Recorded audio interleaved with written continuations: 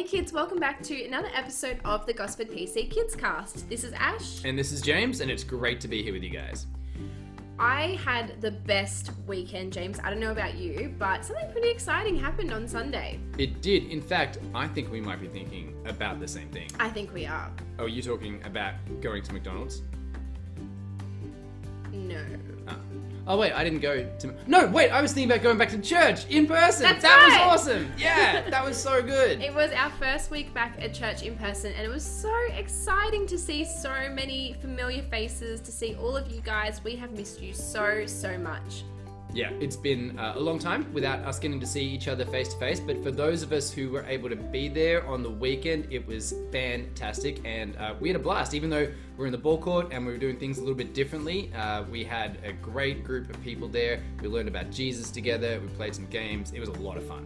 It was, and I'm so looking forward to doing it again coming this Sunday, and hopefully we'll get to see a few more of you. We would love to see you there. Speaking of McDonald's, James, are you hungry? I am. Maybe we should get some lunch, and then we can talk about how Jesus' disciples went without lunch. Yes, that sounds like a good plan, but I feel like I can't concentrate till I've had my lunch. So let's take 5 and then we'll get stuck into it. All right, let's do that.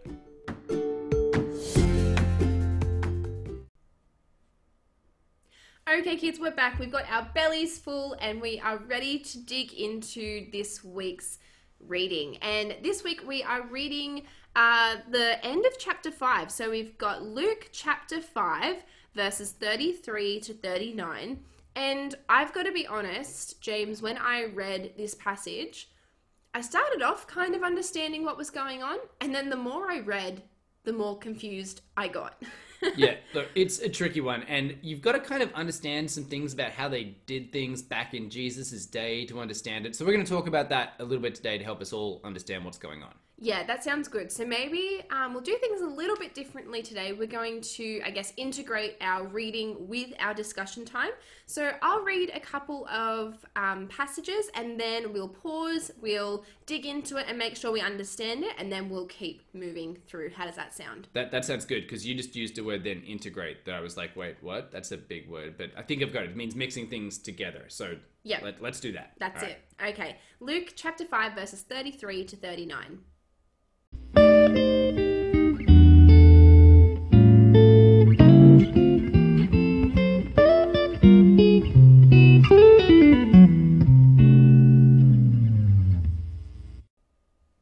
Some people said to Jesus, "John's followers often pray and go without eating, and so do the followers of the Pharisees. But your disciples never go without eating or drinking." Okay, so I think I kind of had a rough idea of what was going on here. They're talking about not eating or drinking, and that to me reminded me of fasting in the Old Testament. Am I correct there? Yeah, that's right. Fasting. Not a racing term. It's not when you're trying to beat somebody down the track or something like that. Fasting in the Bible is when you go without food or drink for a period of time. And normally it's because you're praying or you're asking God for something.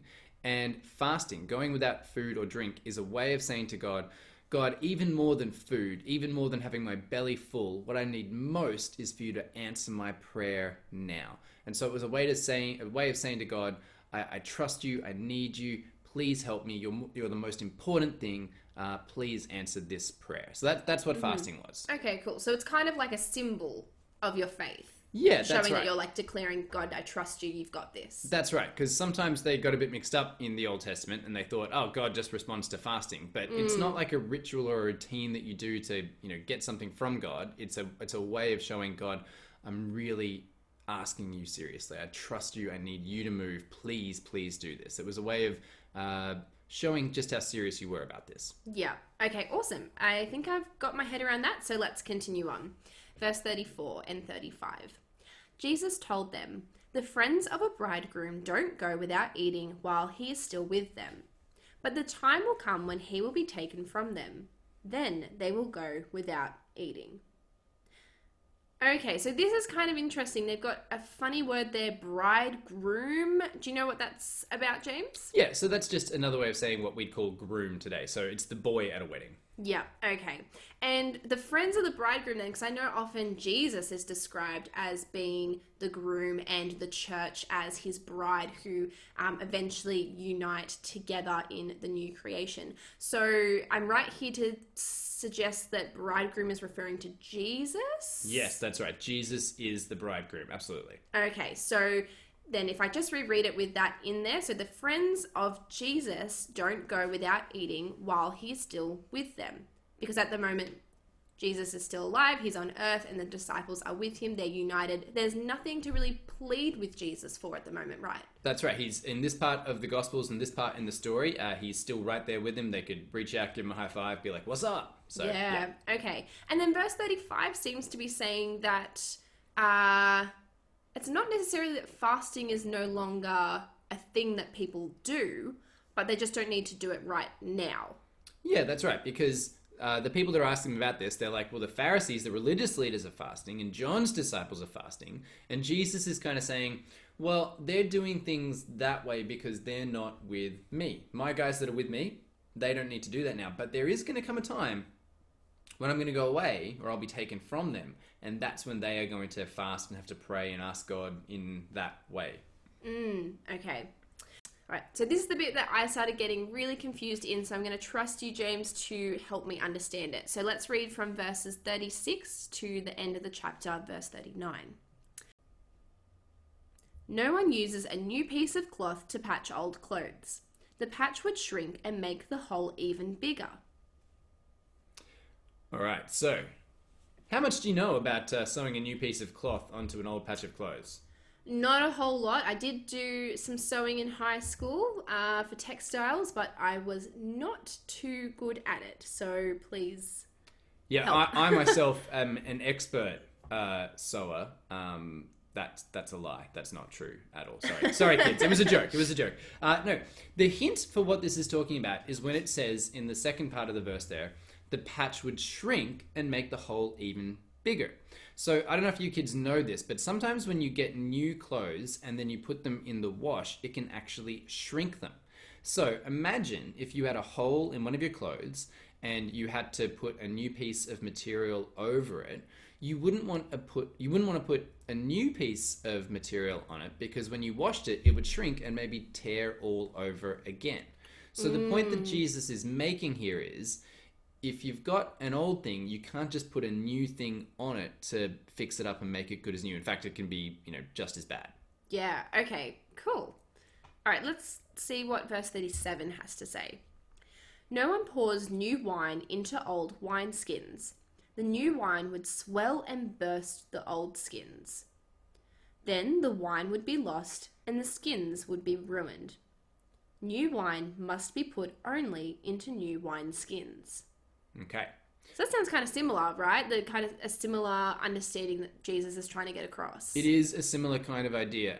These days, if you've ever seen wine, then you probably know that it comes in a bottle. Maybe you've been to a fancy party or something like that, or seen your mum or dad have a glass of wine sometime. And these days, wine comes in a bottle.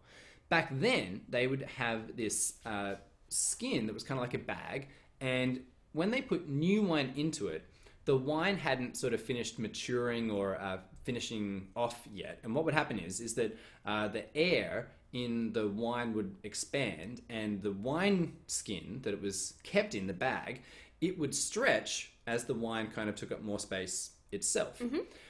But if you took an old wineskin that had already been stretched, and then you put new wine into it, and it started to stretch the bag again, then the bag would burst and you'd lose the skin and the wine and everything would go badly. So that's why he says that new wine must only be put into new wineskins. He's trying to say the same thing again. You can't take a new thing and just add it on or put it into an old thing and expect everything to be okay. In fact, what it's going to do is destroy it. It's going to make it worse. Yeah, okay. So that's interesting, because I guess my initial understanding of this, I'm kind of just starting to put it together, sounds like Jesus is saying that obeying feeling bound to the Old Testament laws and also having Jesus, when you put them together and expect the law to be what's going to satisfy Jesus, it's not going to work, is it?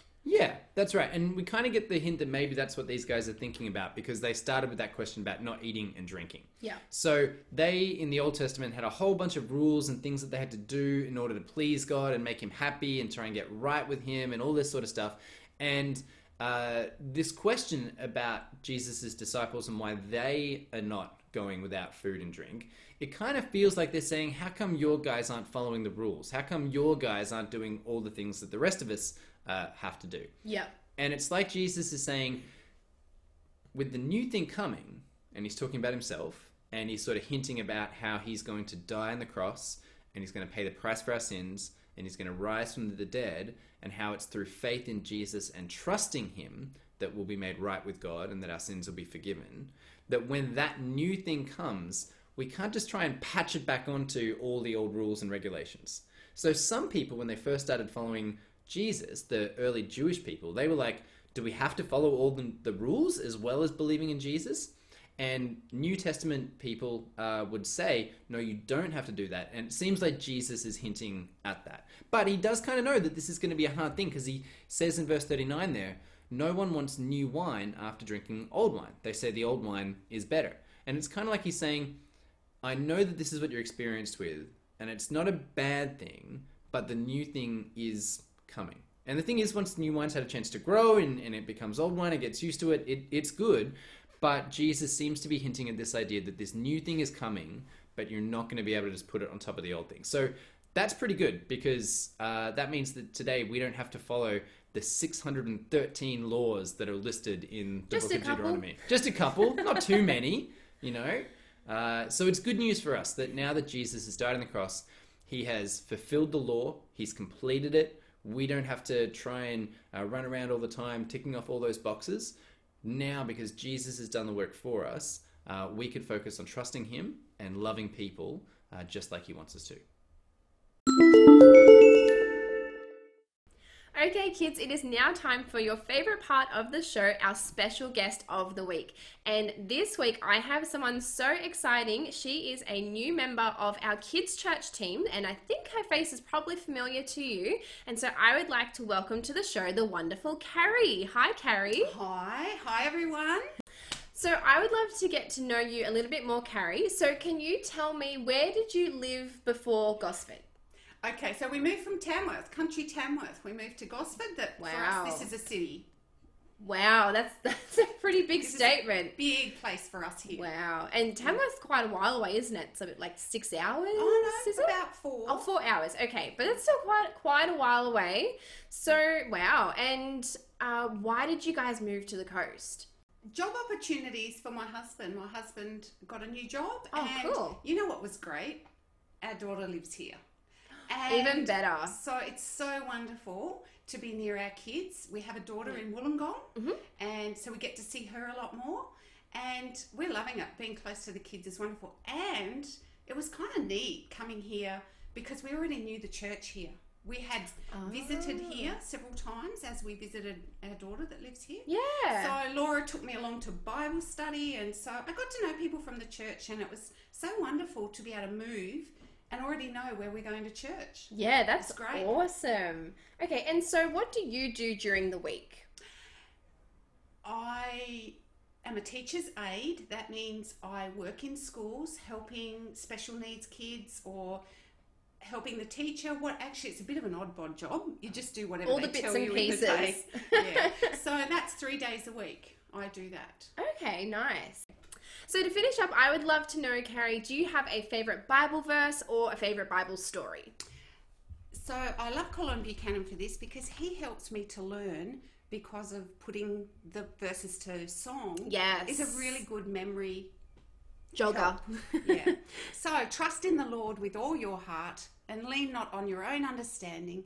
In all your ways submit to him and he will make your path straight. I just love that story. But I also love the Bible stories where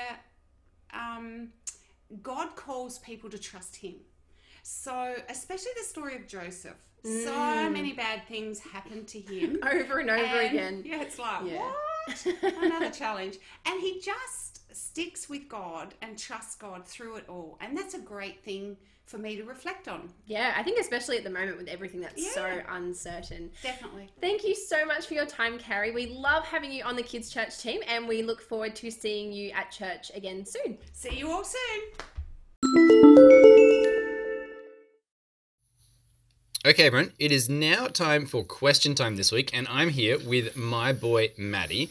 Now, Maddie, you've got a question for us. Why don't you read it out in a nice, big, loud voice? How will God help me if I need to do something that I've never done before? Okay, so how will God help us to do something if we've never done it before? So, Maddie, let me ask, when you have to do something you've never done before, how can you feel? Like nervous, scared? Nervous and scared? Yeah, because nobody likes to mess up, do we? No. Okay. Now, what does Jesus promise us if we mess up when it comes to obeying God? What will Jesus do? Well, he still loves us, is what I know. That's right, he does. He still loves us and he forgives us because he died upon The cross to pay the price. for our sins. Right, so we know that no matter how we mess up with God, he still loves us. And that means that we can try all sorts of things knowing that no matter what happens, God loves us, right? Mm-hmm. Now, does the Bible also tell us that we should not be afraid? Yes. In fact, it says to us in Joshua chapter 1, verse 9, "Be strong and courageous. Do not be terrified, for the Lord your God is with you wherever you go." So, what is that passage teaching us? It's saying that we don't need to be afraid because God's always with us. God's always with us. So, next time that you are afraid to try something new, or next time you're wondering about how God can help you to do something that you've never done before, what can you completely trust? That God is With me. with you. That's exactly right. Now, if you need to remind yourself, what could you do? Could you talk to God to remind yourself? Yes. What do we call talking to God? Praying. Praying. So if you ever needed to do something new and you wanted to know how God can help you, then you could say a prayer to remind yourself that God is with you and that Jesus loves us no matter what. Yeah. Does that sound right? Mm-hmm.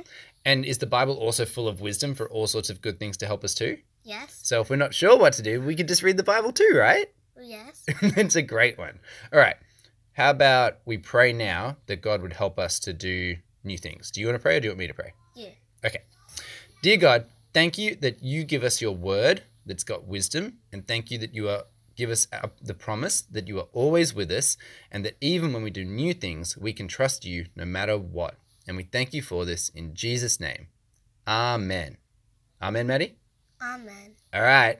Thank you so much for asking that great question this week, Maddie. Say goodbye to everyone. Bye. We'll see you soon.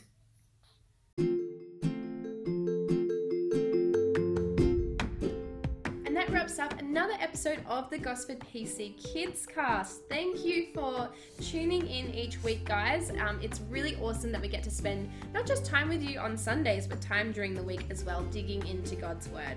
Absolutely. And a big thank you to Carrie for stopping by the show. It's always so great to get to know our kids' church teachers a little bit more. And I know she is super keen to see you guys at church soon. Yeah, we love Carrie. And if you guys have any questions that you would like answered on the podcast, remember that there is the link in the show notes of this episode where you can go to and record your question, and you might just hear yourself on the podcast. That would be cool. And so how about, James, would you like to pray for us to wrap up? I would love to. Let's do that. Loving Heavenly Father, thank you so much for all the good things that you have given us. Thank you that Jesus came into this world and he completed the law. He did everything that we couldn't do, and he died on the cross to pay the price for our sins and rose from the dead so that we can live forever with him through faith. We pray, Father, that we would always be grateful for the many gifts that you have given to us. We pray, Lord, that we would not be worried about whether we're good enough, but rather, Lord, we trust what your word promises to us, that because Jesus has paid the price for us, we are welcomed and adopted into your family through faith and are loved by you in Jesus forever. And we thank you for this in Jesus' name. Amen. Amen. Thanks, kids. We'll see you next week. Bye. Bye.